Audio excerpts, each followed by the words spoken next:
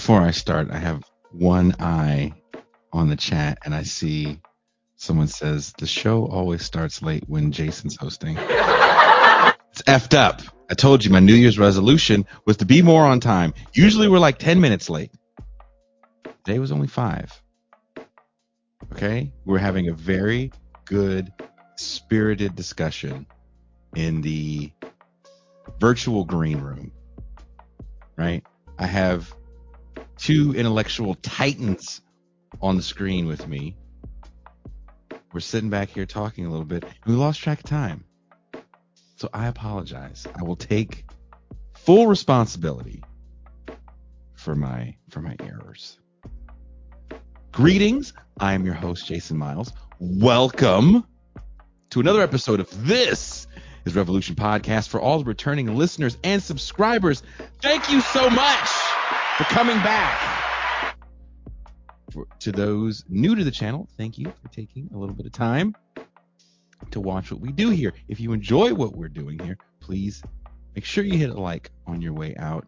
If you really dig it, make sure you hit subscribe. That passive gesture goes a very long way in making sure we can continue to bring you guys this show, usually on time. I have a returning person that's going to be joining me. MT will be joining us in the champagne room tonight.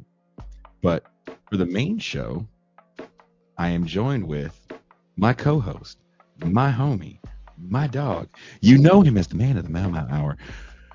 Or you know him by his Christian name, the Pascal Robert.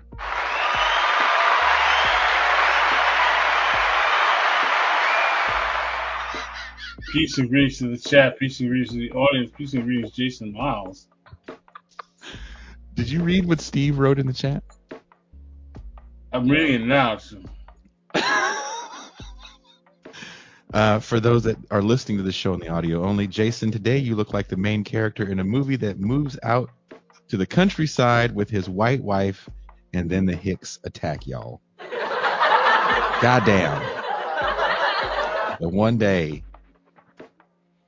one day I wear this gray sweatshirt and I look like the main character in a Hallmark movie about racism, or a movie about racism directed by Jordan Peele. It hits you over the head with its message. Our topic today, Pascal, is one I'm kind of excited to talk about.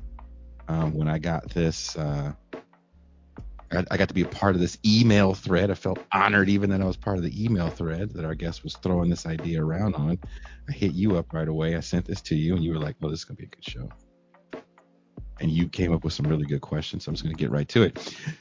Do you find Marxism to be a tool that you can use to organize around, to build cadre in this current moment? If you consider yourself the leftist, do you feel the need to learn Marx? And if so, does it feel like a daunting task? Do certain activist types that proclaim to be Marxists, that constantly quote Marx, have an accurate analysis of the current moment? Our guest today asked that question. Here's an excerpt from his essay and upcoming podcast on the subject of Marx. A person who repeatedly quotes Marx and advises reading Marx, or whichever other long-gone icon, to make a point about contemporary relations or current prospects, much less about contemporary means or aims, will often seem to those he addresses more concerned to get his or her audience to genuflect to Marx, or more concerned to demonstrate his or her own allegiance to Marx.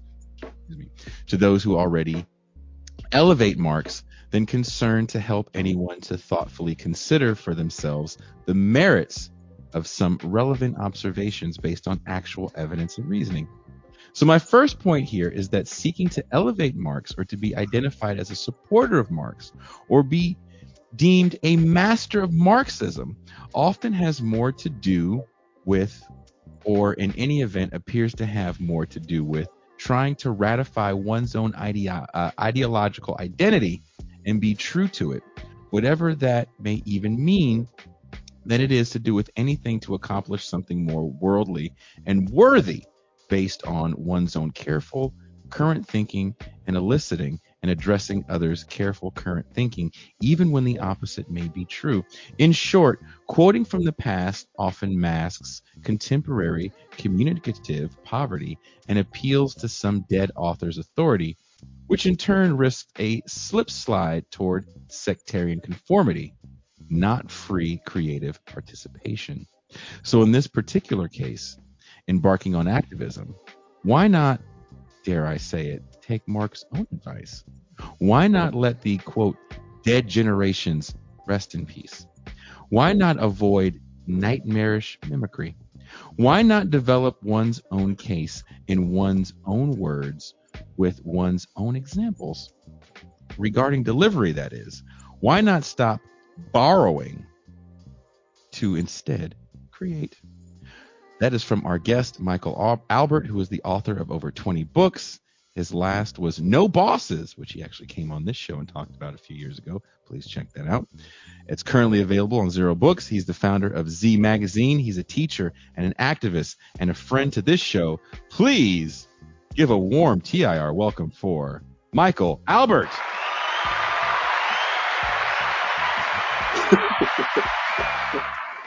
There you go. You ready?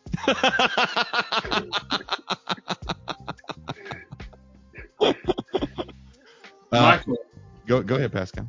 welcome to the show, and thank you very much for taking this opportunity to come on and talk to us about your thoughts about something that's very important, quite honestly, and very important for something that I think that we all care about. And what that is people who are trying to change the world to make it a better place, and how they go about doing so.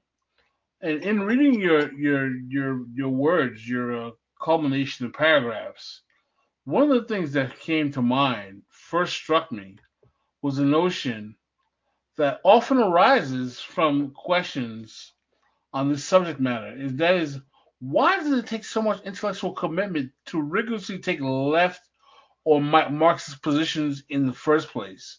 You always hear how it takes so much for people to be a leftist, yet right wingers just spew nonsense all the time. What do you think? Why do you think the intellectual assumptions that turn? Do you think that the intellectual assumptions turn people off, and that the requirement of that heavy lifting is a burden to the effective growth of left thought overall? Yes, but I'd characterize it, I think, a little bit differently. Am I coming through? Oh, we can hear you loud and clear. Okay, good. Okay. Um, you know, suppose you're trying to communicate some area of concern or some conceptual framework. Sometimes it requires and is a little bit difficult. Sometimes, let's call the difficulty that it is this much. Then you lay on a approach and words and a style and vocabulary, and it grows to this much. That's a problem. That's a serious problem, because that's asking people to spend a lot of extra time working harder than they should have to work. But then there's another dimension, which is sometimes the thing that you're trying to become familiar with and become able to utilize isn't all that great, that it has problems. And then again, you're spending a whole lot of time becoming facile at something that you don't, in fact, ultimately make that much use of. And the part you do make use of, you could have become effective with very quickly. In my own case, honestly, I learned Marxism as a summary during a period of tumultuous demonstrations in the 60s. And a friend, I asked him, because he was in economics, can you give me lessons in this? I don't know it yet. I don't understand it yet. And he did. And it took a couple of hours. And I suspect, now this might mean that I'm a fool and that I'm not using Marxism well. We can see about that, or the valid insights of Marxism well. But it took about 2 hours, and what I understood from that is what I used most of the time, including, writing a book that was called Unorthodox Marxism. That was me trying to keep the label by altering its meaning, I think is what we were doing. Anyway, the article that you referred to had three parts in some sense. The first part was about what you just raised. Is it unnecessarily, is the valid element of it made unnecessarily complex and obscure? And I would say the answer is yes. And then the next question is, or the next element was, does the substance as compared to the delivery have problems? And my answer to that also was yes. And the two that I emphasized were what's called economism by some people, and a problem in understanding class relations and the classes that exist and that can become ruling classes. And, throughout the article, I was basically asking, is this right or is this wrong? And if it's right, don't we need to be doing something? And there was a part of the article about what we might need to be doing. I'm sorry, dude. I didn't mean to interrupt you. I'm sorry. I'll shut up.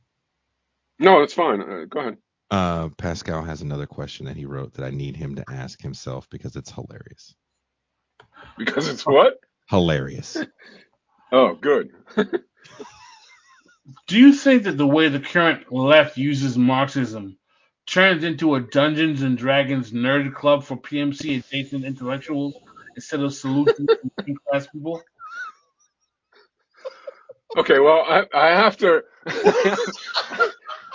I have to cop to the fact that I never played Dungeons and Dragons, but I can guess what you mean. Sort of. I think. Look, what's really valid? What's really valid is class matters. There are capitalists. There are workers. The impact of production matters. We have to understand those things to be able to address certain parts, not all, certain parts of what's going on in the world. Those are all valid observations. And much of the specifics that people put into doing that are really insightful and necessary. But yeah, I think it's often, postmodernism. There were some valid points, but there was a lot of verbiage that surrounded and obscured the valid points instead of really putting them across. And as I experienced it, I felt that a lot of that was posturing. A lot of that was to make it seem like people were super smart, and they weren't. And you should never use language and formulations that are more than what is needed to convey the ideas that you wish to convey. For example, dialectics. What the heck is dialectics? What is it? What the hell? There's two questions. Is it something? And then after that question, there's the question, okay, do you need it for anything? Ask somebody who is an advocate of the importance of becoming familiar with and versed in and facile with dialectics, what he needed or she needed dialectics in order to know that he or she could not have known without it. Right? In other words, if I have to master this thing, if I have to read all this stuff, which is so obscure that I can't even finish a sentence, much less paragraphs, call me stupid, okay. But then tell me what your study of dialectics enabled you to understand, enabled you to conceive or to envision that helps your organizing. And that you wouldn't have been able to do without ever having read a word about it. And the same thing goes almost as strongly, not quite, for this thing called historical materialism. But there, there's another problem, which is some of what you learn and what you become facile with historical materialism, not only doesn't help you, it hurts you. Or so I would think, and so I wrote in the essay. How would you say it hurts you? Historical materialism. Well, I think when normal human beings utilize this thing called historical materialism, they tend to become economistic. What does that word mean? Mm-hmm. Some people think it means that I'm saying, if I say Marxism is economistic, they think I'm saying everybody who's a Marxist pays attention only to economics. Well, okay, if I was saying that, I'd be an idiot because it's not the case. Obviously, it's obviously not the case. Marxists pay attention to all manner of things, racism, sexism, and so on. So it doesn't mean that. So does it mean that they give unduly extra attention to economics than they give to, say, patriarchy or racism or authoritarianism? Well, sometimes it certainly means that, but it doesn't necessarily mean that. Some Marxists give more attention to racism, some, etc. I think what it does mean is that Marxists are told by the tradition, when you pay attention to racism, when you pay attention to sexism, when you pay attention to authoritarianism, do it with your eyes on economics. Pay attention to how those other sides of life or spheres of life impact economics and how economics impacts them. But it doesn't say the the uh, the other domains, so feminism, anti-racism, or I like to call it intercommunalism, or anti-authoritarianism, or Marxism, that they have concepts and insights that bear on their part of life that are fundamental, just like the ones that economics has that are fundamental. And so it narrows the perspective unduly. And it's my experience is that when times become more crisis, you know,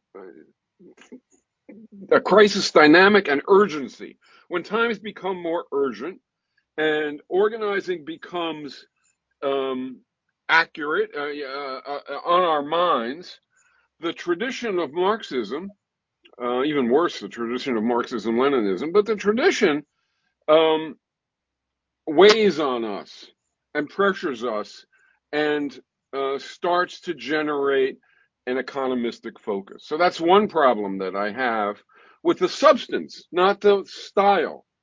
In other words, the making it more complex than it needs to be style. Anything can have that. And the other problem is a substantive problem that it narrows our attention span and it has us see sexuality, gender, race, religion, all these things through an economics lens. More for some people than for others, but we don't need to do that. We could have underlying concepts that fight against that tendency, and that tendency is all the more um, uh, concerning because, of course, we live in a society that tends to cause us all to have racial and gender and sexual and other biases, which need to be combated by our concepts, not aggravated by them. Well, I think this problem, I should say, just to be clear, so people don't run out of the room, that most Marxists actually agree on this. They actually see the need to add dimensions to Marxism and are trying to do so. This has been going on for decades. The tradition sort of fights it a little bit, but most activists and organizers do pay attention and do try to see the fundamental insights that come from those other domains of life. There's another problem with Marxism that has to do with economics, and that one I think is much more damning ultimately. Go ahead, Pascal.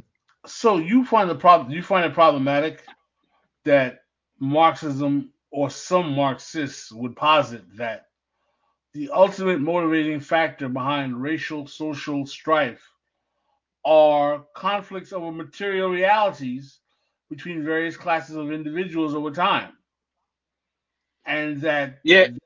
Go they ahead. produce the antagonisms that play out over time into what becomes politics, culture, society, and everything else.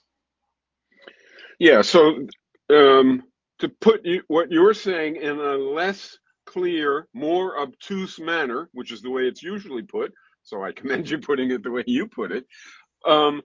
There's this economic fundamental basement, a base, and there's a lot of other stuff, culture, family, community, etc.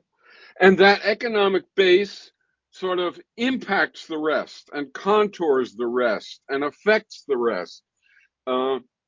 Well, I think that's true. But I think what makes it false is when you say, not you, but when someone says that happens and the reverse doesn't happen. That is, there's the dynamics between genders and around family and so on, they don't have that same importance. They don't radiate influences throughout society. Same for racism. The impact is from economy, not from the more basic to race, racial underpinnings or gender underpinnings and so on. So if the Marxist says, yeah, but what we produce is essential for life, that's true. It's also true that being born is essential for life. That living in a living unit and being nurtured and cared for is essential to life. There's nothing that you can say that can't be said about other domains. I think community, the forging of relationships among people, holidays, language, etc., is fundamental. These other spheres of life, polity and social arrangements, political arrangements, these things are also central to society.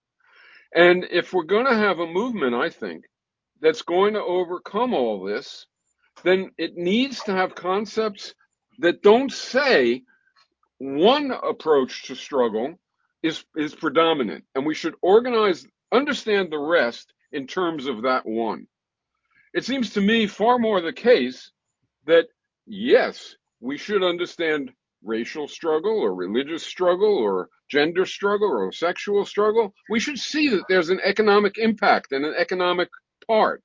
But we should also see that in the economy, the dynamics that go on uh, reflect influences from those other spheres, right? The kinship sphere and family and gender and the racial and ethnic and religious, the community sphere of life and the polity.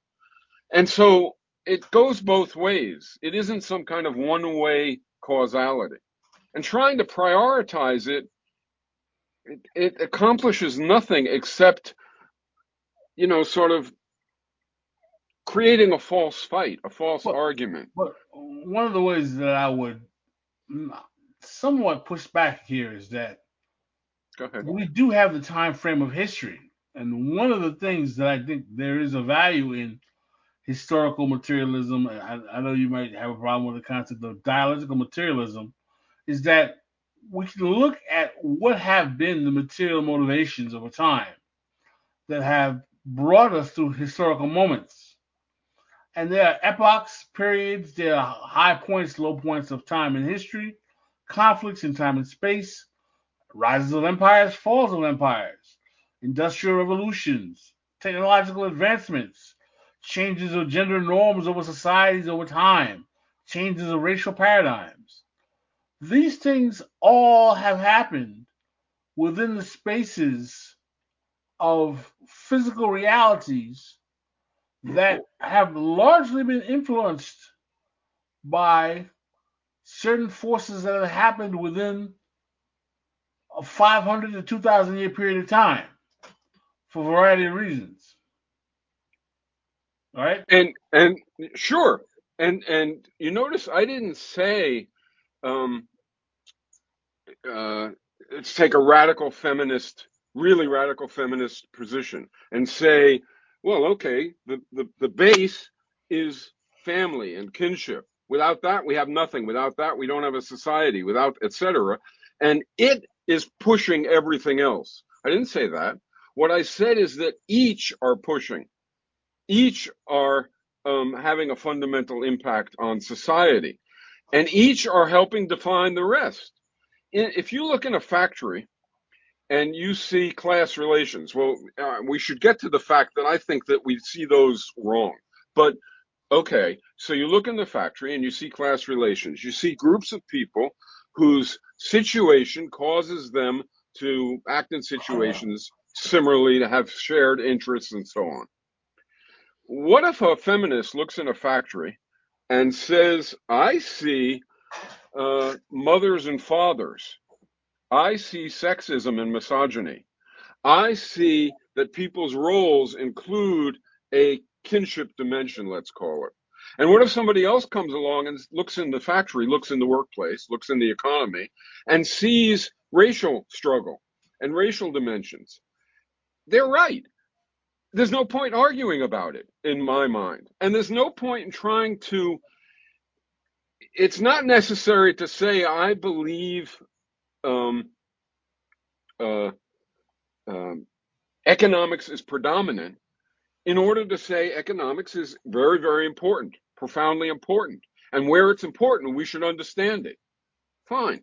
What's the point of saying we have to march behind a banner that says class is what matters, view all other struggles insofar as they affect class? That's really the message. Why can't we say there are a few things that are profoundly important: class, community or race, religion, etc., kinship, and power, authority, what the anarchists would say. And we need to view each of those struggles with an eye toward how the other impacts them and how they impact the other. I think that's happening in Marxism. That's why you get Marxist feminism, and you get racialized capitalism, and you get anarcho-Marxism or Marxist. They're trying to, this has been going on for a long time now. People are trying to find some way to have the benefits of both, and I think that's a good, healthy thing. But when I did that decades ago, many decades ago, we had this feeling very early on that there was something wrong with this approach to trying to find, the goat of areas of life, and and so this sort of holistic approach began to emerge, and I think it's been progressing. It was like intersectionality before intersectionality, and it included economy, whereas intersectionality often seems to leave out economy. I have never been able to understand why, but so it's a. But I hope we'll get to what ultimately matters more, because when we did that, and we sort of thought, well, how do we get a framework, an intellectual framework, which will cause us to see all those dimensions and not to argue about which is most important, but to act on their importance? And so we looked at feminism and we thought, pretty good, right? Not bad. It's going to get better over time, but okay with anti-racism and okay with anarchism. We looked at Marxism and we said, hold on a minute, there's a problem here.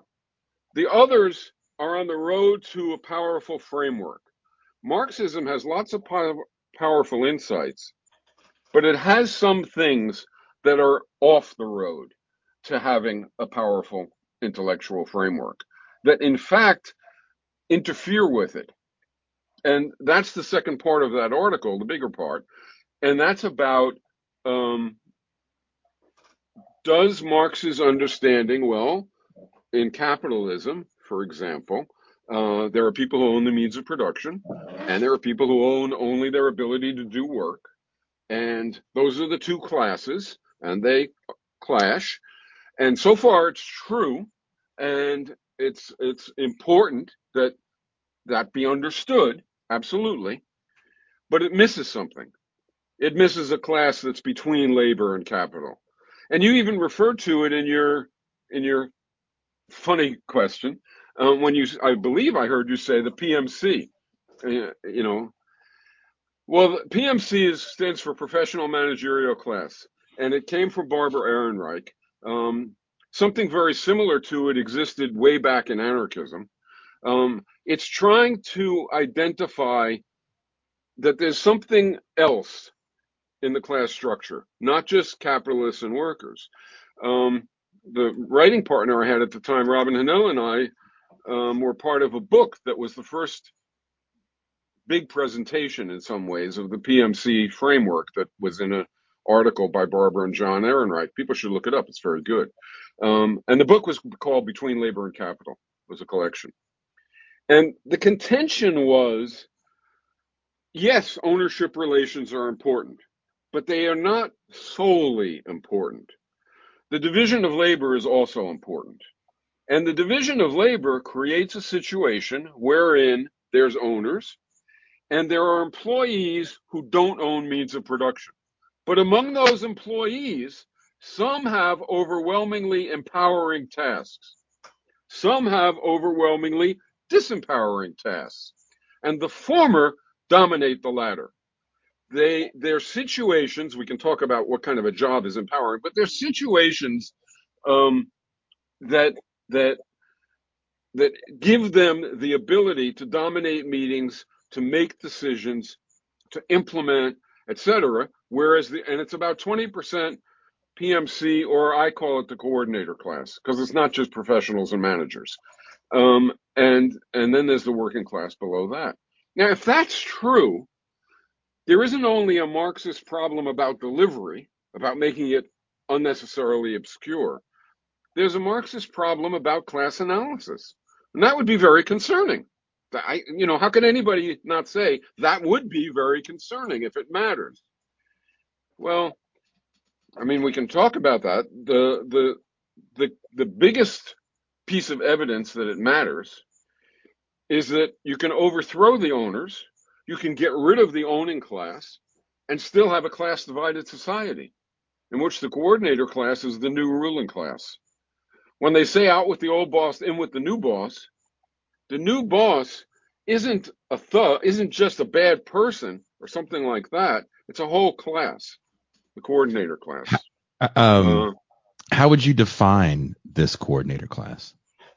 Okay, the coordinator class. How would you define any group such that you want to pay special attention to that group? Mm-hmm. Right?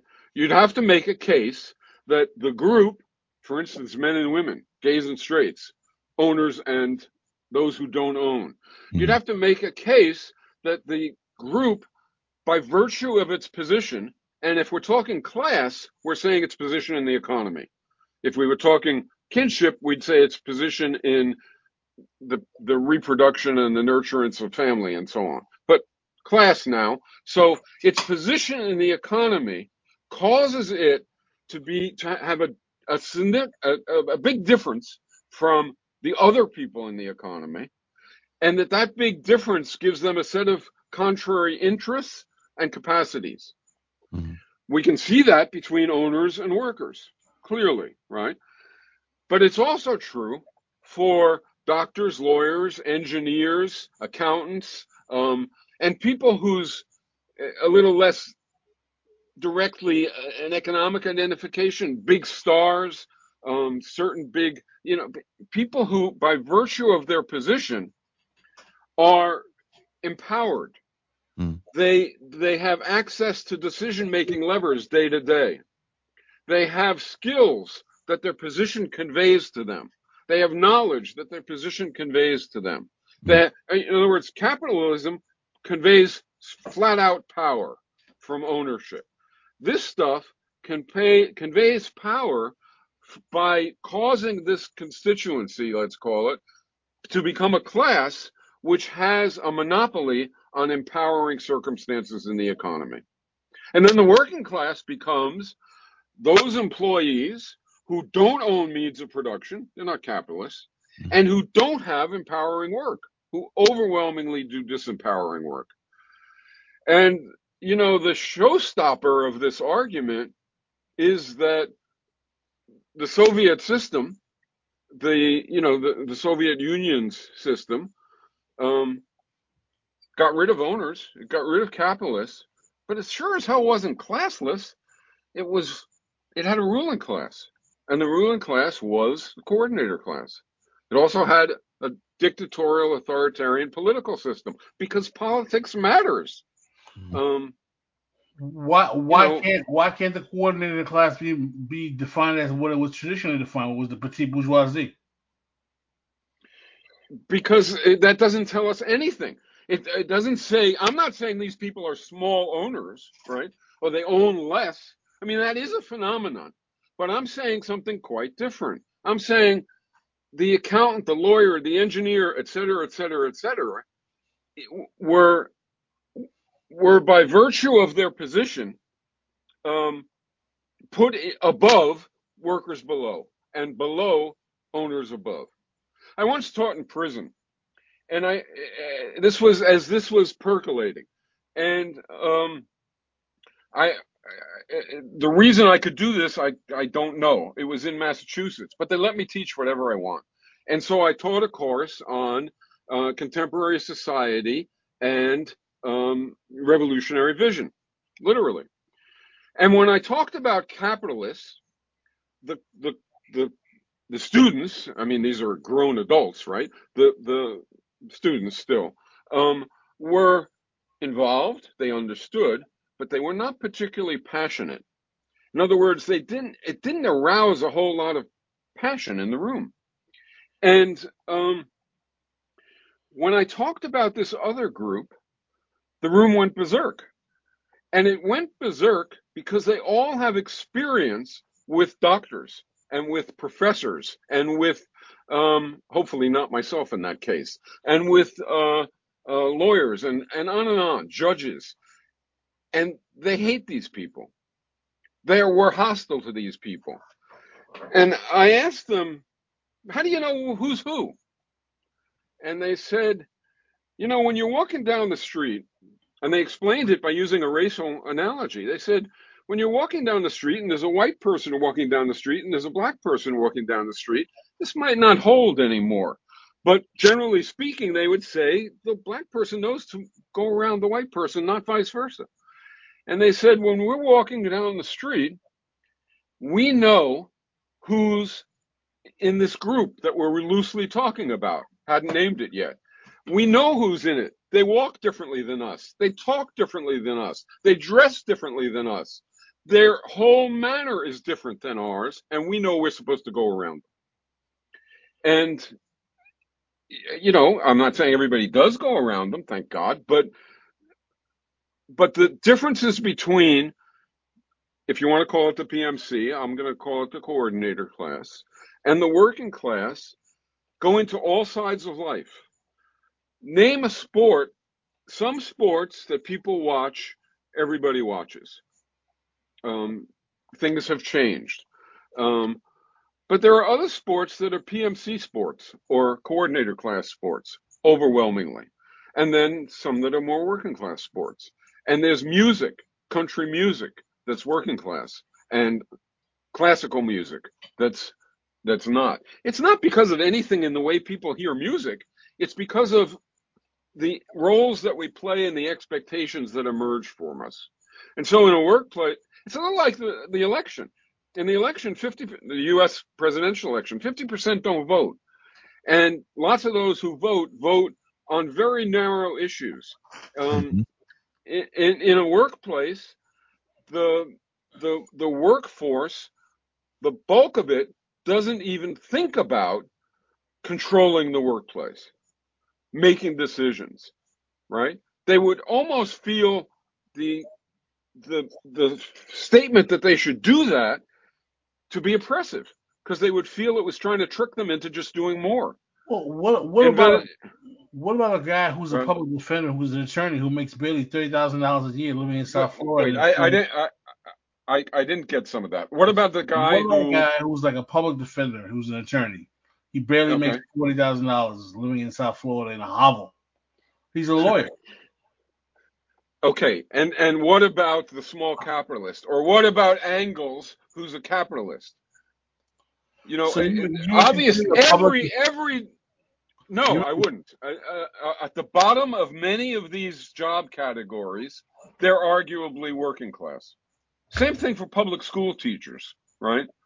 Public school teachers aren't really, I don't think, there's an overlap. That happens with all kinds of concepts. For instance, um, owners and workers. Workers buy some stock, owners own less. You know, there's an edge. And that happens here too. Absolutely. So, um, it's what you say is true, but it's not true of a tenured professor, particularly a tenured professor at a big school. It's not true of a law firm that is a big law firm and has lawyers, although they treat to become a capitalist, you just have to inherit property, or much less often, you have to somehow accumulate enough so that you're really in that ownership class. How do you become a coordinator class person? Well, it's partly degrees, it's partly accreditation, credentials, but it's also partly learning how to conduct yourself. I mean, really, in other words, Harvard is a finishing school. The reason you pay a lot of money to go to Harvard isn't really for education.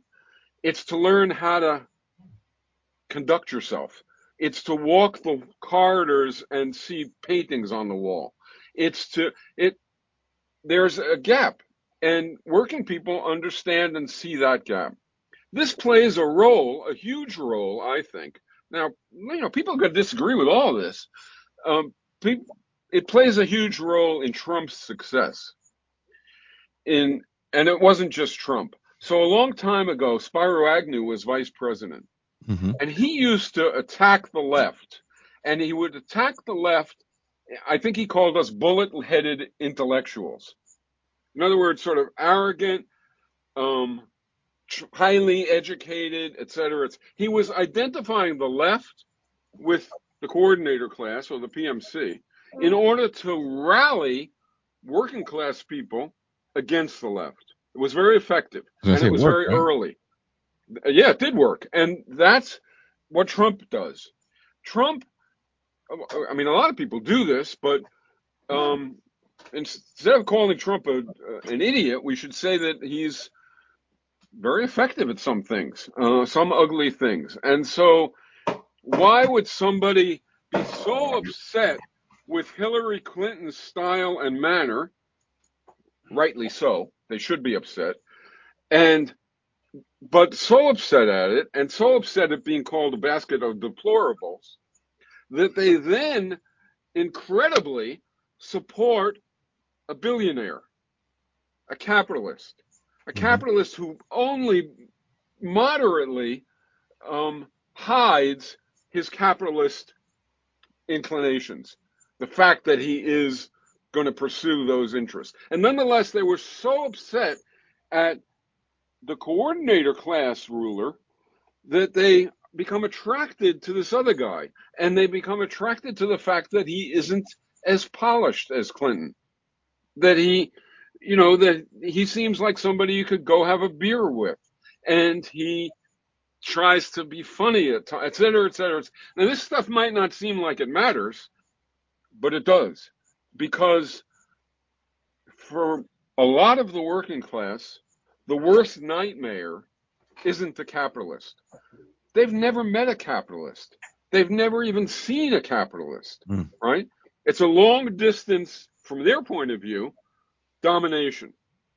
But the manager on the floor of the workplace, and the accountant and the lawyer and the doctor, and their snotty attitude and their looking down, basket of deplorables, and you know, that they feel every day.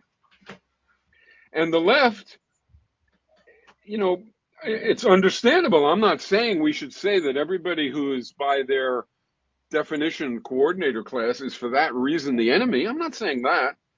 But I am saying that when we orient ourselves toward appealing to graduates of Yale instead of working people, we're making a very, very, very serious mistake. And we do that. Well, And then we pay for it. I want to make sure we stay on track, and I will apologize for maybe getting us a little off track with the PMC question. There is Oh, nothing that's all right. that people that watch these shows get more heated about. I could hear sphincters pucker throughout the internet. And we mentioned PMC. Wait, heated in what way? Definitions, what people think the PMC is. Everybody's got to be right. I don't really try to get too deep into those discussions. Critiquing Aaron Reich, and then definitely trying to critique people like Catherine Liu, who wrote I think a pretty cool book about the PMC, like 5-6 years. Can you tell me what the critique is? Of the PMC? No, Something- it depends. I thought Right. if it's of the PMC, I'm critical. If it's of the idea that there is a PMC or a coordinator class, If there that is I'd like to one, hear. if there is one, who's Is it actually an in it? Is Yeah. an adequate leftist definition Yeah. to be? It's almost all of it is inter-left mind wrestling over nomenclature, over the whether or not it's satisfactory enough. Does it fulfill the purpose? In other words, nonsense. Frankly, We try not to get too much into it, and every time we have Catherine Liu on the show, someone definitely has some sort of, even if she's not even talking about virtue hoarders. Thank you, Sean Moon, for the name of the book. But Pascal, you have a question that is going to get us out of this PMC talk for 5 seconds. Oh, okay. Number 3. yes. Has the post-1960s left retreat into academia been so consequent that such subject matters of proper application of Marxist theory have forever relegated this discipline to the faculty lounge? Ooh. Yes and no. I mean, how can I? In other words, I was part of the 60s left, and I'm not in the faculty lounge. I'm not even on the campus. I'm not, I've never, but I have friends who have. And one of them is really good and speaks plain English and is upset at the same things you're upset at. Noam, if you ever had a chance to talk to Chomsky, I mean, now he's not just in a faculty lounge. He's internationally famous as an intellectual. Mm-hmm. On the same time, he hates it. He hates. I don't think he ever went to a Harvard gathering meeting that he's supposed to go to, and faculty meetings were the worst part of his life, etc. So the masquerade, the turning of what you do, research or writing or whatever it is, into something that appears to be much harder than it really is repulsive. And I do think that lots of people have, in fact, done that. I mean, that's why that question, the question I said about dialectics, what does it enable you to understand that you couldn't understand without it? Because it's clearly difficult. I don't understand it. Noam doesn't understand it. Noam would often say to me, "What the hell is dialectics? What are they talking about?" So, so, for instance, you could ask the same question about the coordinator class. After all, that's a made up word. Does it refer to something which enables us to understand something and clues us into something and focuses on something that we need to pay attention to, which we don't pay attention to if we don't have that concept? And I can answer that question. I think yes, it does. Maybe I'm wrong, but I think yes, it does.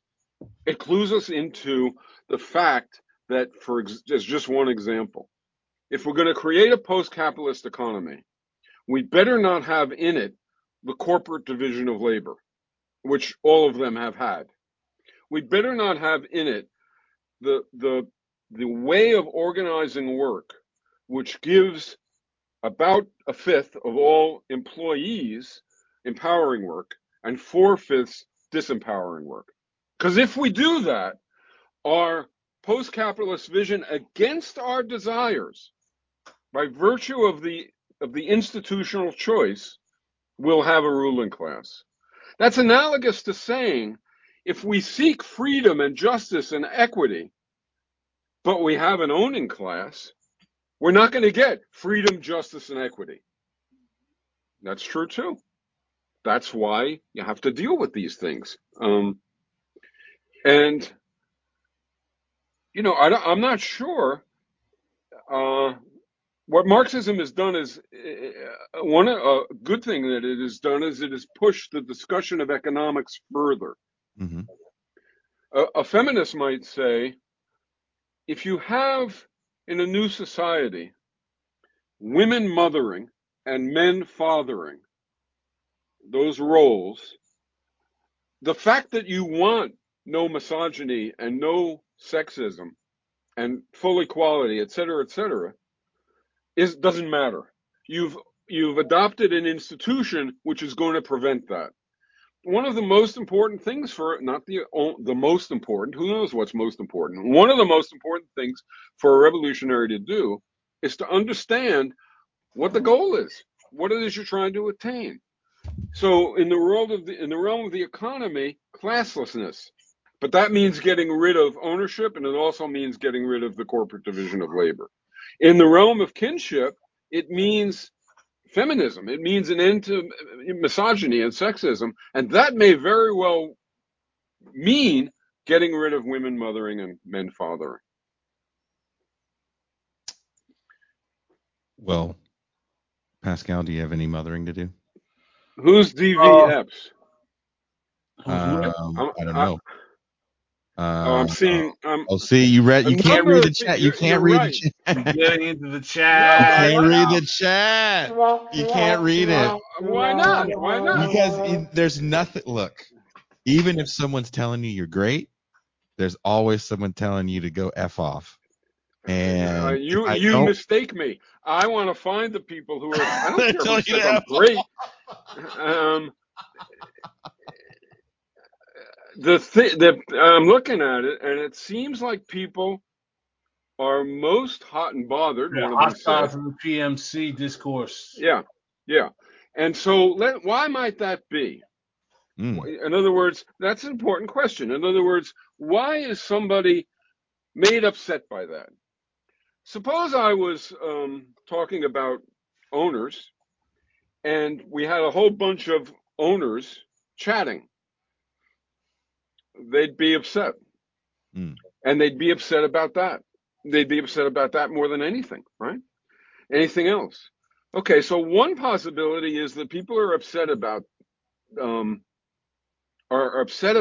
what I'm saying about the coordinator class because they just think it's wrong, and they have some reasoned basis for thinking it's wrong. They have some reasoned basis for thinking that the accountants and engineers aren't in a different class than the assembly workers.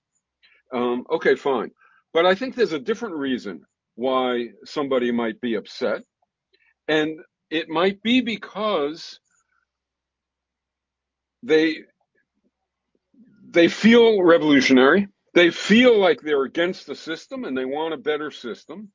And they feel like I'm saying, yeah, but you're in the coordinator class. So that's all phony.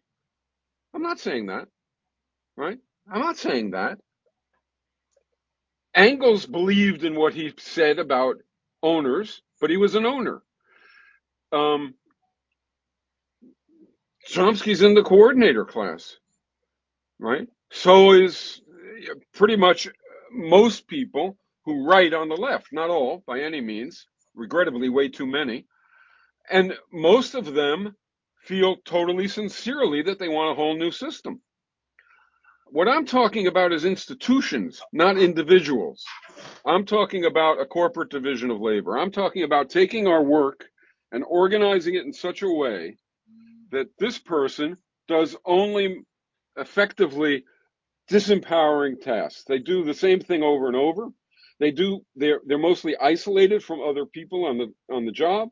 They don't create policy. They're not accessing the levers of power. They go to work, they do stuff, and they go home. And it's not something that they are controlling, managing. But another set of people over here have jobs that give them information instead of taking information away from them over here, that give them access to levers of power instead of taking levers of power away from them, that give them confidence instead of taking confidence away, and so on. And these two things are two classes. And it's no accident that this class rises in certain settings, even inside the left. It's no accident. We have a super chat on the screen. Thank you very much, JB. Pascal, I just finished W.E. Du Bois's An American Political Thought, Fabianism, and the Color Line. That book seriously elevated my understanding of the world. Thank you for the recommendation. Once again, another good book from the Pascal Robert book list, which you cannot find anywhere because it is a secret book list that we have here at TIR. We have asked Pascal numerous times for his book list, and every time he scoffs at us and then just let's give you a book a month, and that fulfills the job. See, again, that's what happens when you hire black people. We have another super chat that someone has been really Sean Moon. Thank you very much for the super chat, Sean Moon. But please ask Albert about the overthrow of Libya by NATO. Sean Moon believes that you are a supporter of NATO. And seriously? Yes. Is it serious? Yes. Why does he believe that? I think he Wikipedia'd something. What? No. I mean, Sean. I can be criticized for various things, but certainly not being a supporter of NATO. And you And let me tell you an interesting story. Sure. I go a lot of places and speak, right? So I speak in a lot of places. In Europe, during the period of U.S. militarism it was in Iraq in this case. And it was after 9/11, and I would give speeches over there, and one of the first questions I got asked in most places, honestly, was, and I'm not making this up, why aren't you in jail? Oh. And I would say, what? I don't, usually I can sort of answer a question. I had no idea what he was talking about, so I asked him, and he said, well, the stuff you've said, you are so militant and so aggressive about American militarism and about the whole American society, we don't hear that kind of thing over here. And I said, well, I can't speak to what you hear, but the United States is a weird place, or it has been until recently a weird place, in which people can, in fact, speak their minds, including the kinds of things that I'm saying.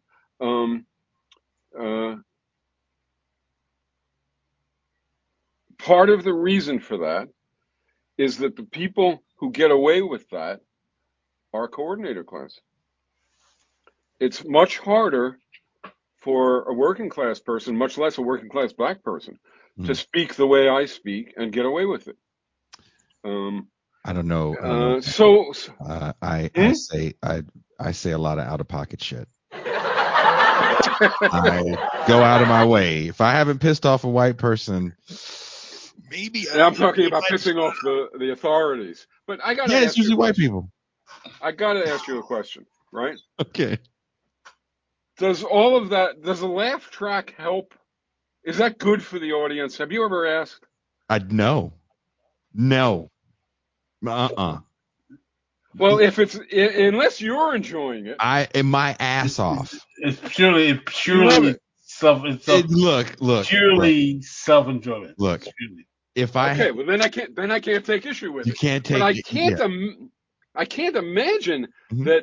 that the audience really likes it. I don't know. Maybe it's just because I'm an old guy. When Mhm. that thing goes off in my ears, Mhm. I'm what? I just had to ask. Not No. your laugh, the machine. Yeah, yeah, seriously. Yeah, I don't.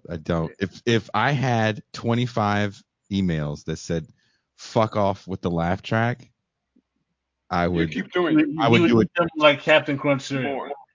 I need you to understand something.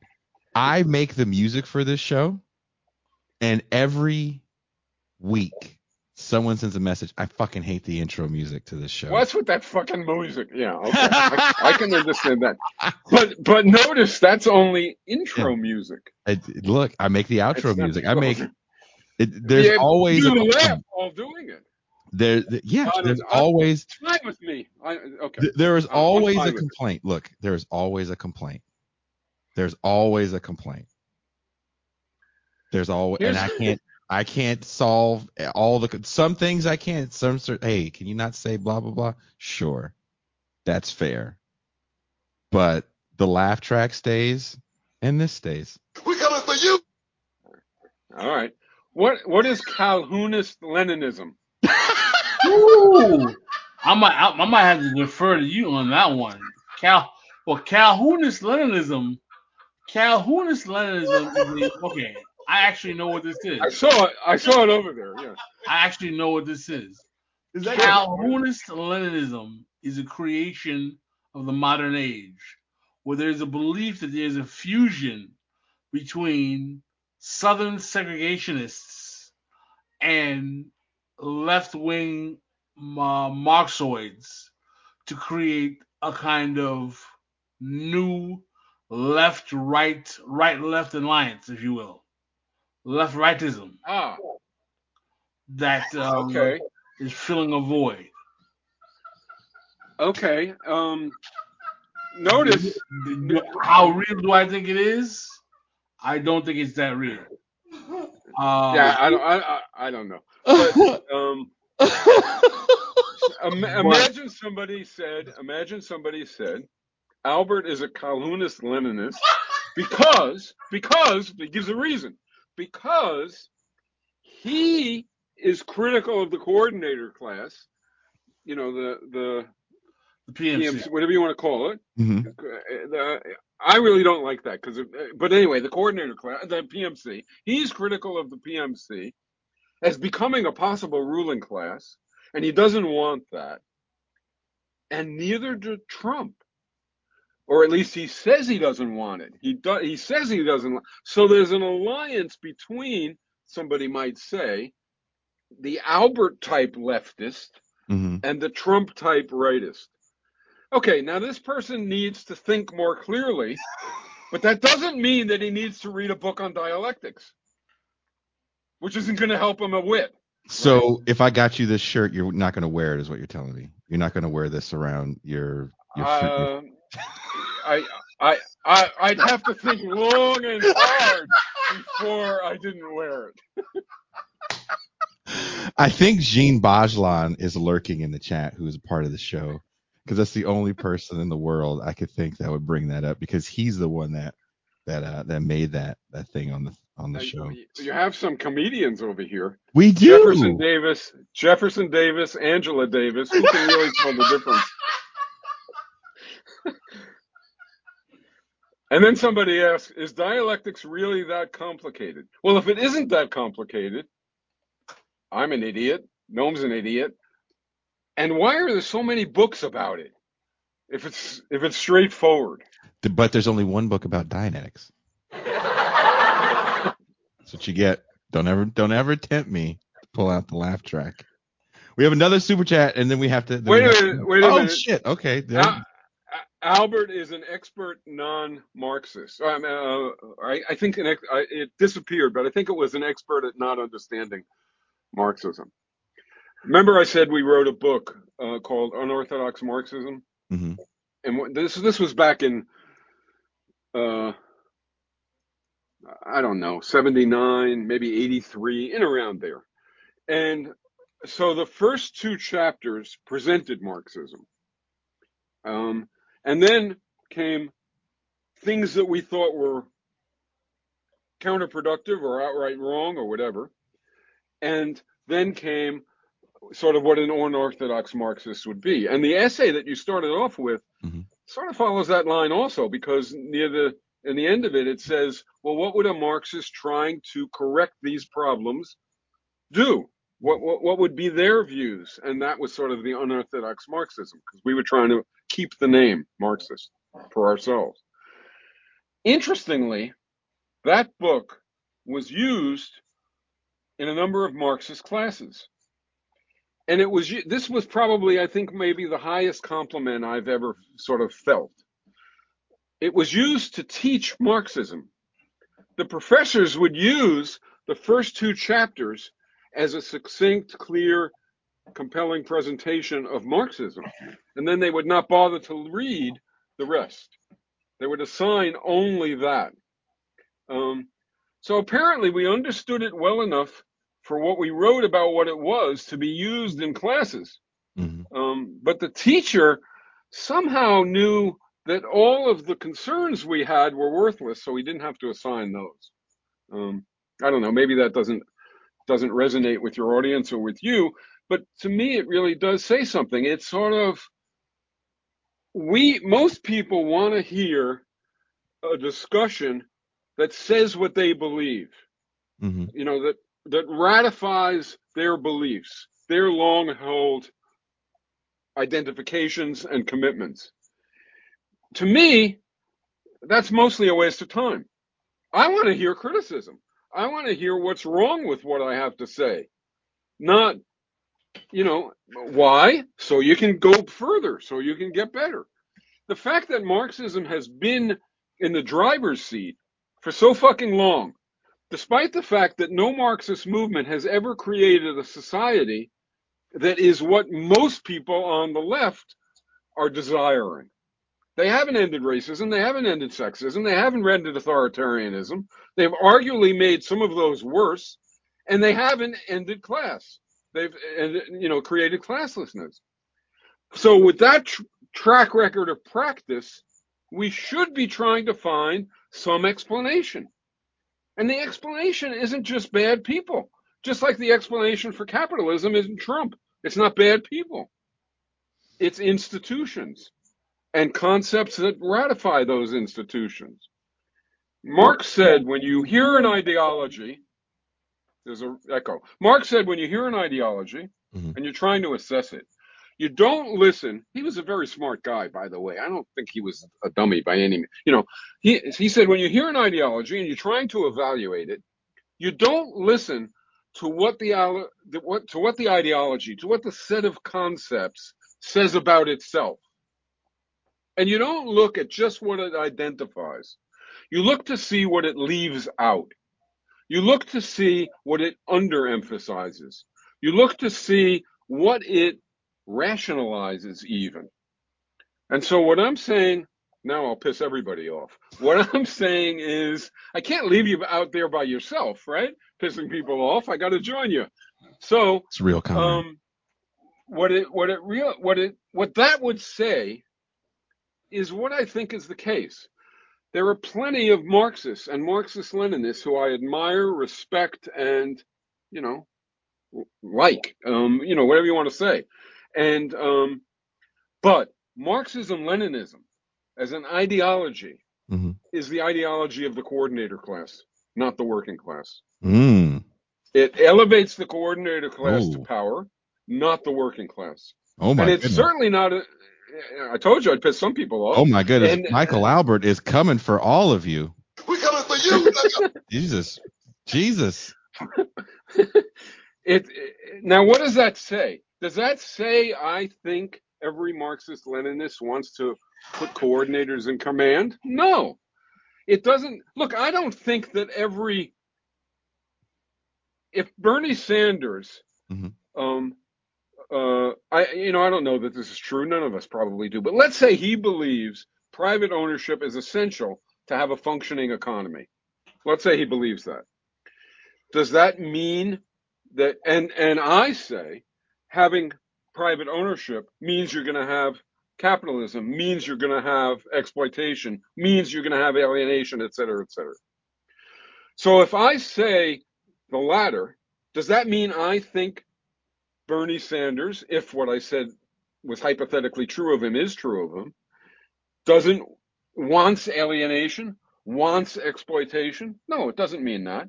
Mm-hmm. It means only that he is supporting wrong-headedly an institution that yields those outcomes. There are probably, I venture to guess, just like there are owners or advocates of ownership who in fact want the the trampling of working people, there are probably advocates of Marxism Leninism who don't want classlessness. They want their own group on top. But I think most Marxist Leninists want classlessness. Most Marxists want classlessness, just like most Marxists would like to see an end to misogyny and an end to racism. But they can. Marx also said that tradition of dead generations weighs heavily on contemporary revolutionaries. When revolutionaries want to make a new world, this tradition weighs heavily on them, and that's what I'm saying.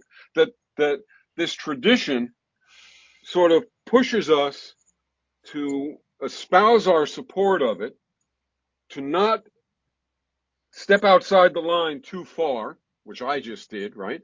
Which to not do that, and it sort of corrals us into creating movements that, the number of working people in the United States who support Donald Trump is what? I don't know, 15, 20 million, some ridiculous number. Mm-hmm. It's not because they have a comprehensive understanding of everything that Trump is going to do, but nonetheless, they support him. What's the number of working people in the United States who support Marxism? Well, That too is not an. What'd you say? 1,000? Yeah, some very small number. Yeah. You can't just ignore that. Just like you can't ignore the what Marxism has attained in power, you can't ignore the lack of appeal to the audience that it's meant to appeal to, or it says it's meant to appeal to. Something about it doesn't appeal.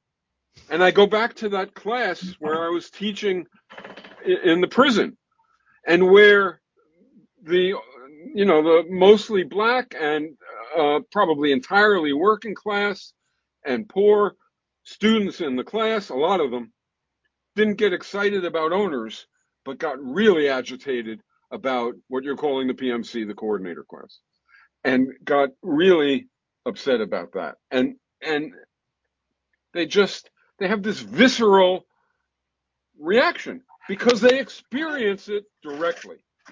And to ignore that and to even appeal to that sector of people, to even mimic that sector of people, is a serious mistake. It's why, for example, suppose you looked at, well, if in 1950 we looked at left institutions, left publishing houses, left organizing projects, et cetera, and we looked inside them, sadly, but it's true, we would find that the distribution, I don't know how to say it, of the role of the black members and the white members were strikingly different. And the white members had the power and the black members did not. And the same thing for, males and women. And it was true, of course, I would say then, but it's also true now. If you look inside left institutions, their structures, not always, some have deviated from this, but often their structures mimic the structures of mainstream institutions. Often, for instance, left media institutions have, people who work doing the rote task, and they have a fundraiser who, if the fundraiser knows all the donors and has all the contacts, they have about the same amount of power as somebody who would own the organization. And they have the editorial people and so on. And that sector of people runs the organization. It's just like a factory, and it's just like a university, and it's just like any other institution you want to name. And it's 3 classes, not 2. And, we have to be subtle enough to be able, and flexible enough to be able to say that and welcome coordinator class members, but not organize in such a way that they dominate. Welcome coordinator class members, but not organize in such a way that we appeal to them, but not to working people, and so on. I mean, that's what I'm trying to get across, and I think it's of paramount importance. I mean, there was a question mark at the end of the title of the show, so it wasn't like you proposed an answer. Oh, I know, yeah. Look, you stayed longer than I thought you were going to stay. I'm I know tireless. it's later. I know it's late where you are, so I want to thank you. I'm totally fine, but if it should end now, that's fine. But I'm totally fine. Oh, look at him! He's like, let me cook. You wake me up. Well, I can't speak for my co-host, who also is on the East Coast, the Southeast Coast. And where are you? You're on the West Coast. I am in the West Coast of Mexico, in Baja. That's right. Yeah. Yeah, I remember. Yeah. I'm still in Mexico. So you're still there? Hell yeah. Oh, great. I'm not leaving. You Americans. Yeah, it's one of the places I'd sort of like to be. There's only a few places in the world that I'd actually really like to be. You're in one of them. You're more than welcome to come down and visit. All right, I've got a friend. Sean Moon says, Albert is just getting started. Let's go another hour. Thank you, Sean. I want to ask this question. Well, actually, we have a super chat. Thank you, David. You and David are internet fighting right now. Does the Joint Chiefs of Staff equal coordinator class? Now, I don't know myself how many Joint Chiefs of Staff there are. Let's say there's 5 of them. No, that's not the coordinator class. Are they members of it? The ones that aren't capitalists, I don't know whether any of them are capitalists. Yes, they're members of it. For sure. One last question, and then we can call it. So we're definitely going to the Champagne Room after this. Also, if you're listening on the audio only podcast on Apple, if you want to get access to the Champagne Room, have access to Champagne Rooms past and present, all you have to do is sign up, and that access is yours. Mr. Michael Albert, why do you think certain regimes, especially in the global South, that purport to have been Marxist, devolved into right-wing dictatorships? In the United States, I'll get to the question, but in the United States, in the swing from, I don't know, over a period of, say, 40 years, there were a lot of leftists who became rightists. And one explanation, I mean, there's probably lots of factors, right? But one explanation is that there's a part of it that's similar. So in other words, if your leftism is rooted in authority, is fundamentalist, is relating to a body of work as a kind of Bible, and if it's celebrating some leaders as all powerful, it's not that big a jump. It really isn't, and you could. I think that's part of an explanation. There are other kinds of explanations. So, for example, a leftist goes to Cuba and, on a trip to try and learn and understand in, I don't know, 20 years ago, whenever, and comes back and criticizes Cuba a bit ham-handedly also, and gets raked over the coals. and becomes a rightist in reaction. That shouldn't happen because it's not an interpersonal irritation being left or right, wanting a better world, but nonetheless it does happen. Or back in the 1960s, a leftist criticizes the Black Panthers very aggressively and gets ripped over the coals, gets attacked for doing so and becomes a rightist. I won't name the first one, but the second one was Horowitz, who wrote a very good left book about imperialism and was a key figure in Ramparts, which was an incredibly important left institution. And then he became a right-wing, terrible. So that transition is possible. Now, the question was in the global South. What was it again? Why did a lot of those regimes kind of devolve into dictatorships? Because Ethiopia. Because inside Leninism, you can be you can want power, management, control of society to rest in the hands of the people, of the working class, of the population, et cetera, et cetera.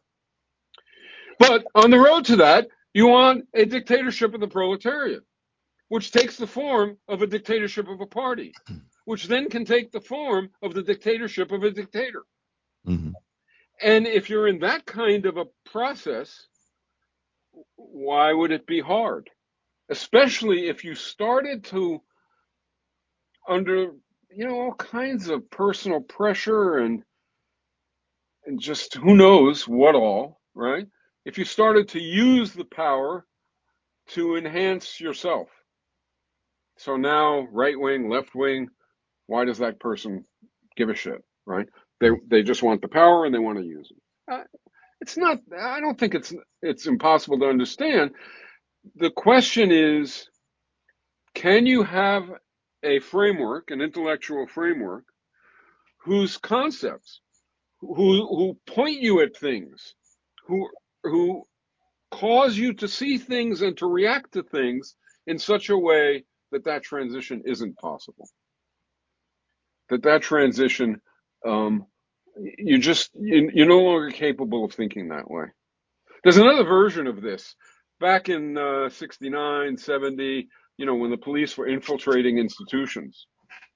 And some of us said, look, of course we should criticize this phenomenon, but we ought to pay attention to the fact that some organizations can be infiltrated and others can't. Some organizations, the cop can come into the organization and fit in and mimic the culture of the organization almost overnight. And other organizations, the cop finds it almost impossible or even impossible to not stand out, to not stick out. You know what I mean? And that's a similar kind of question, I think. The point is, sometimes left institutions have attributes and characteristics which can turn to the right, and other times they don't. And we ought to figure out the difference and go for the latter. And the same thing with ideologies. We ought to be able to distinguish between an ideology, or at least the parts of the ideology, that cause the emergence of a new hierarchy, a new boss taking the place of the old boss, right? And eradicate that part. And if we eradicate that part, if we eradicate the economism, and if we eradicate the hiding of the danger of a third class becoming the ruling class, is what's left Marxism? Well, it is if you call it Marxism, but does it make sense? I don't know. I don't know. This is like the argument over socialism. Do you call yourself a socialism or not? This used to be a big argument. And the people saying yes wanted to be, most often, they wanted to be part of the tradition. I said to myself, what tradition is that? Is that the tradition of the countries that call themselves socialist and I think are horrendous? Is that what the tradition is that I want to, right? This was a long time ago. Mhm. And others would say we need a new word because that word doesn't connote what we mean. And we can't just redefine it and have anybody believe us. We have to say something different. Then along came Bernie Sanders. And somehow, I still don't get it, he managed to make socialism no longer a dirty word. And it no longer connotes what it connoted.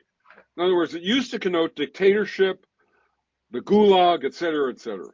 And you had to fight against that to keep the word. Sanders changed it, and so it connotes, I'm not sure, it doesn't connote what I mean by socialism, right? It doesn't connote, The New but Deal. it does connote, huh? What? The New Deal in people's minds now. Yeah, yeah. It connotes that, and I certainly am for something different than that ultimately, but I'm not against that. And, you can get that tomorrow, get it. But it's going to be the same someday, I think, with the word Marxism and Marxism-Leninism. Certainly Marxism-Leninism, already probably the same. It's people are moving beyond it, whether they admit they're moving beyond it or not. And at some point, I don't think it's going to change its meaning. I think Marxism-Leninism will always connote the Soviet Union, and all the rest of it. Marxism, maybe somebody like Sanders will come along, or a group will come along, and it will change. It won't connote economism, catering to the PMC, if you will, just like liberals do. I mean, when the right wing hates the Democratic Party and everybody sort of gets uptight, I say, well, of course they do. Why shouldn't they? Right? They might be wise. They would be wise to vote for it instead of Trump. You don't want a maniac, but of course they hate it. They should hate it. But the reason that they hate it, right, isn't because it's a bourgeois party that's part of capitalism. The reason that they hate it, I think, is because, like Hillary Clinton, it is intellectually elitist and it treats people like children, working class people. And so they're right in that. And they think that Trump agrees with them. They think Trump is upset by that too. And he makes believe he is. It works. Well, we do this show an hour, so I just want you. Thank you, Mercutio, Okay. for the super chat. This episode is swinging for the best of this year's best of so far. Look. Wow, that applause was perfect. Oh, now the applause is perfect. Now I like the applause. Now it's okay. Okay. You know what? What the problem is, Michael. I'm going to call you Michael, not even Mike. M-Dog. Well, okay, right. M-A. No. The problem is you don't have one of these illustrious soundboards, and you're jealous. This is all it is. This is petty jealousy. I tried to keep it from you. I tried to make it seem like I was super smart. No, it's just seeing jealousy. the problem with you got me. There it is. That's all it is. Pascal Robert, do you have any closing remarks? I'd like to say that the chat has been rather interesting this evening. There's someone in the chat that's going off about Stalin. There's people mad. This should be the greatest commercial to watch the show live. I could spend all night responding to the chat. See, it doesn't bother me. I would like. Yeah, we don't want to do that. We've done that. We started this show. I'll be brief. When we started this show, we used to put the chat on the screen because I thought it was so cool. Oh, they don't see it. I see it. They see it when they watch YouTube. They see it, right, or whatever they're watching the show on. They see it, but we used to put it on the screen so anyone could see it, so the guest would see it. And we did a show about 16, 19, and 1776. We couldn't even get the show off the ground. There was 2 shows we did, Pascal. Do you remember? It was that show, and we did a show with this woman that left academia soon after the show. It wasn't our fault. It was her own choice. Yep. But we did a show about ADOS, I think. Yes. Adolf Reed, you mean? No, ADOS. ADOS. ADOS is about ADOS. a movement, an online movement of Black nativism. Yeah. And it just derailed, and we found that shows were getting totally derailed because guests and us would pay so much attention that we would be responding back to people in real time. So when you listen to the audio of the show, you don't see any of this when you listen to the audio, and you're like, what? That sounds crazy. So we made the executive decision to not have the chat on the screen for the main show, and in our patron only second half of the show, we have the chat on the screen because it's more of a friendly vibe. It's a little more fun. I see. You know, so is there a text? Is there a text of the chat? I could probably find. Oh, you want me to? If I can find it, I'll send it to you. Absolutely, I would like to see it. Because I'll do a podcast in which I say so and so asks, and I'll answer it. And you know what? Can I ask this question of you while I have you on air? You can ask anything you want. Yeah. Don't fuck with me. You can. You are fucking with the wrong guy to ask that question.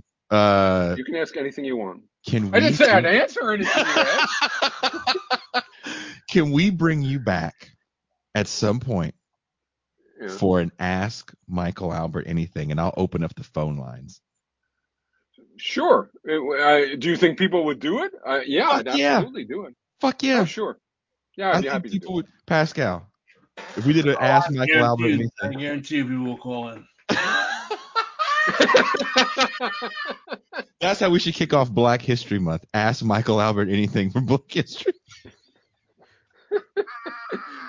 No, wait a second. That's not a good idea. That is a great idea. No, that's not a good idea because I don't know enough. It's not my place. No, we didn't say you got to answer Black questions. You just got to answer all the questions on Black History Month. We'll have a real Black person there to answer any Black questions.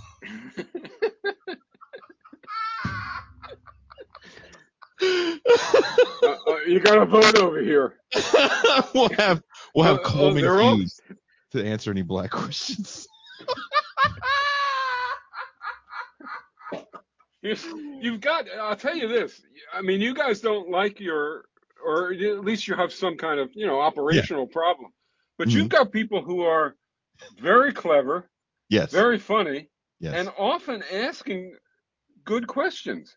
And I usually get asked the same questions over and over again. Right? They're not doing that. We have a very good audience. It is. This is.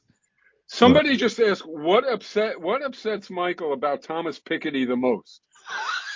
What? I mean, no. What? Nobody ever asked me a question even remotely like that. Because he's fucking French.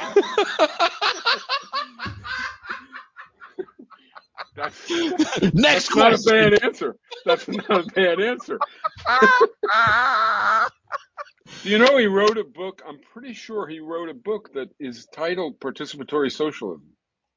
One of his newest, or he refers to what he's at, not a book, but he refers to it as participatory socialism. And that's what Robin and I call the thing that we favor. So when we saw that, we thought, what the fuck? You know, he's come around and he sees things differently and he's advocating what we're advocating. And then we looked and not quite. The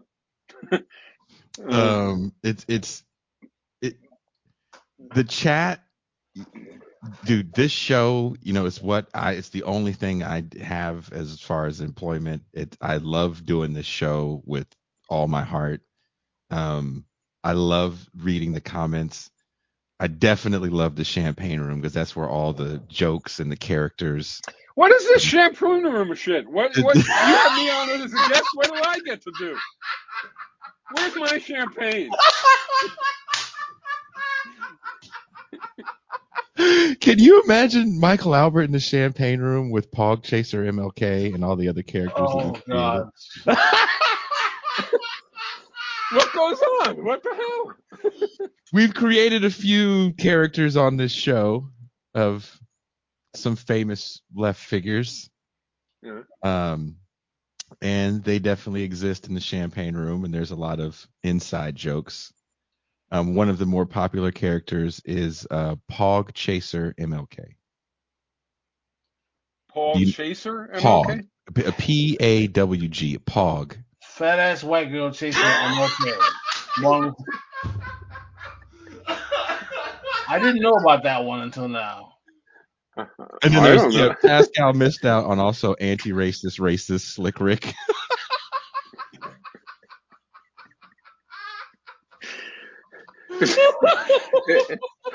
Is he the he can't stop. He just I've never It's seen just anybody laugh as we much. do a Malcolm X not Malcolm, a Martin Luther King impersonation where he just talks about white women. It's it's a lot of fun. It's a lot of fun. And how do you get into the champagne? Not that I'm asking, but how do people get into the champagne room? Because I'm wondering why people haven't come in there with a tape recorder and then gone out and attacked people. How do you prevent that? Or did I just give people a bad idea? It's all fun. Usually it's all fun. Sometimes we'll continue the conversation from the first hour, but generally we'll open up phone lines more in the champagne room. We definitely have a lot of fun. Lines. We watch videos, and they're usually silly videos, and we critique said videos. If you have more fun, yeah. If you have more fun, you in particular have more fun. I would think you would need an emergency room at the end of it.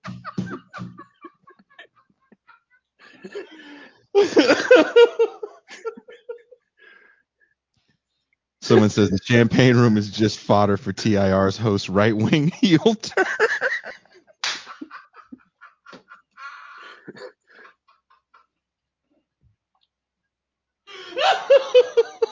I didn't. So when we originally went back and forth in email, I'm going to put you on blast on the main show. You're like, oh, that's late. And I was like, yeah. So I didn't even bother to send you a champagne room invite. I didn't even send one to you, Pascal, did I? I did, Yes, huh? you did. Okay. Look at you mad. Yes, you did.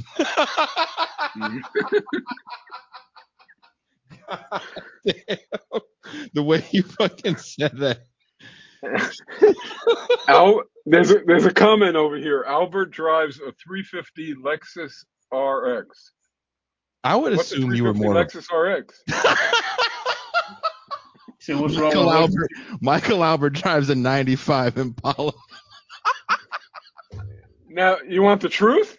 Michael Albert no longer drives. His eyes aren't good enough. Oh, But when damn. he did drive,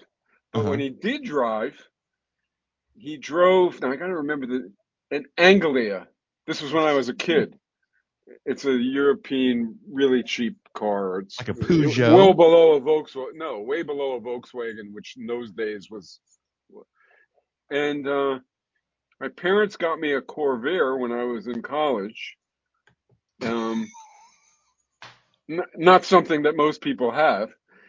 And it was real good bait for theft, right? And I was living in a little apartment in Harvard Square, Cambridge, and there was a small parking lot behind it where I put the car. And thieves got wind of it and would steal it regularly to joyride, and they'd bring it back. What? And I'm not kidding. This is true story.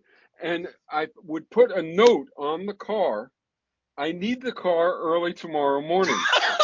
Please get it back early or don't take it tonight. And they didn't take it when I put the note.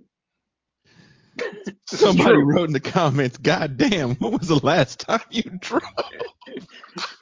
He's naming cars what? To learn to fix my... I'm going to have to learn to fix my... No Lada? No. Oh, shit. Well, he named cars that don't exist anymore. I'm 76, folks. I'm not a spring chicken. I'm 76. I was around when most of you didn't exist. Oh my God. Pascal, what was your first car? Honda Civic. What Class year? B. I need to know what year. I mean, what year was the car? What year did I get the car? Both. The car was in 1974. I got the car in They 1974. made Hondas back then. Yep, they made a Honda Civic. Yeah, really? I didn't know that either. Yeah, I think your daddy. I think you had a chop shop mobile. Yeah, it's Honda Civic. Yeah, sure it is. 4 on the floor. Was it a standard stick shift or was it 3 on the collar? Standard, 4 on the floor. Kushlik says, Yeah, me looks of too. Corvair. That's some kind of 1960s James Bond car. Oh my God. My first car was a 1981 Volvo. Volvo's a good car. I loved that car. It's a good car. In the comments, tell us what was your first car that you bought or stole, or were you a person that stole Michael Albert's car and brought it back? Yeah, if the thief is listening, thank you very much for not disrupting the days when I needed the car. Someone said Pascal drove a Japanese World War II surplus.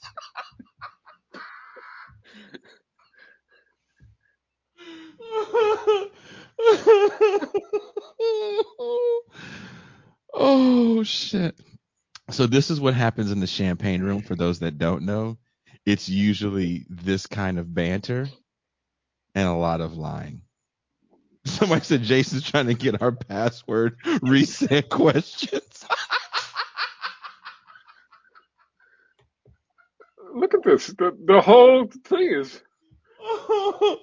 My first car was an 82 Pinto. God damn. Someone says an '08 Nissan Altima. When people say shit like that, that's how you know how young they are. Albert drove Boer War surplus.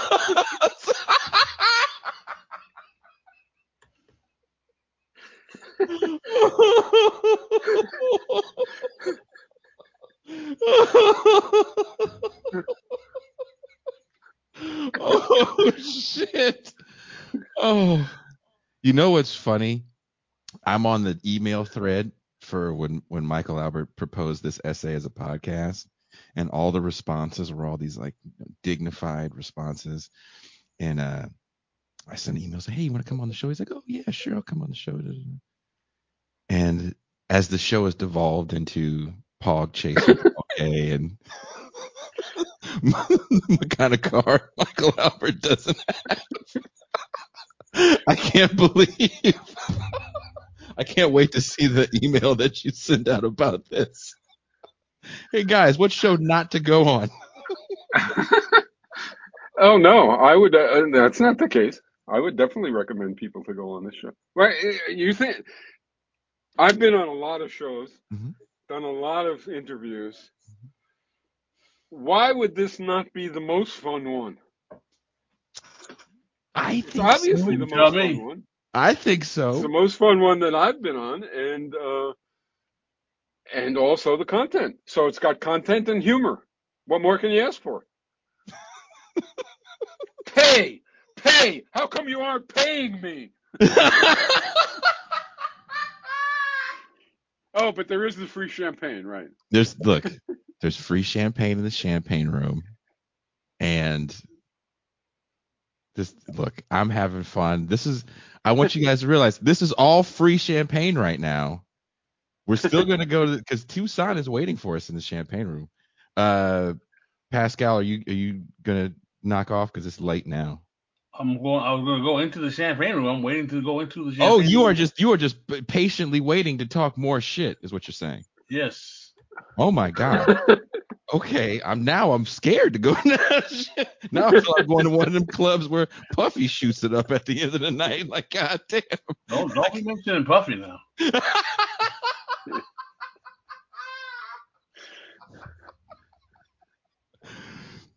thank you guys so much for hanging out with us for this extended free show. Thank you so much to Michael Albert, who I really only Thank you. thought was going to hang out for a short amount of time. So I appreciate your candor. I appreciate you having fun and interacting with the chat. I'm sure the chat, even people that disagree with some of the things you have to say, have to appreciate you spending your time to hang out with us tonight. Thank you very much for having me. I appreciate it. And mhm. all right, I got it. What is SOAS? I don't know, what is that? SOAS. That's a British school of social anthropology or something like that. Who said that? Oh, Gene Bajlan. Somebody said, do you Oh, do lecture, you lecture like, at SOAS? Yeah. what the hell is SOAS? Oh, the British school of anthropology. What the hell? See, I don't know any of the, you know, every fifth or sixth I don't know. has an acronym in it, and I don't know what the hell it is. I don't know. Sorry, old All right, ass. anyway, I don't know what it is. Here's School of Oriental and African Studies in England. Is that what That's it where is? That's where Gene Bajlan went. He did his Well, undergrad. that must be what SOAS is. Yeah. I So guess that's apparently, what it no, is. he doesn't lecture there. No. I'd like to be invited, but I don't lecture there. All right, anyway. I feel like I'm keeping you now. No. So, but you're thank just you being guys. courteous and not saying get the hell out of here already. No. I'm literally shocked. I never. Every time we go on air, I never know what to expect from the audience. Either they're really engaged or they could give a shit else less. And we kind of don't talk about the standard things that people in this universe talk about all the time. So the fact that we had this discussion, the fact that people were so engaged, the fact that we got to have a debate with the chat, this is a perfect show. So the question was serious. Apparently, there's a Michael Albert who lectures there. Oh, that's the imposter. There is a Michael Albert in someplace in the UK, and he is a leftist, but I've never met him. Maybe you should fight for the name. That's what it is. I think you should fight for the fight name. over the name. Yeah, I the important thing to fight about. Yes, absolutely. Look, there can be only one. Look at him. Hey, I can't have you sully my name, fake Michael Albert. You limey bastard. You beans for breakfast eating son of a bitch. You are not going to take my name. I can imagine what goes on in your champagne room. If I could do as well as a stand-up comedian in the world as I can do with you, thank you. Bigger than what's her name? What's her name? Who's this woman comedian? I don't know. No, the singer. You know, the Taylor woman singer. Swift, Britney Spears, Britney Swift. Yeah. If I could be a stand-up comedian for everybody and get as much laughs as I get from you, I'd be bigger than what's her name? Michael Albert, the leftist Beyonce. There you go. I'll take that as a compliment. All right. Thank you. Have a good night, everybody. Thank you. We really, thank you. are out.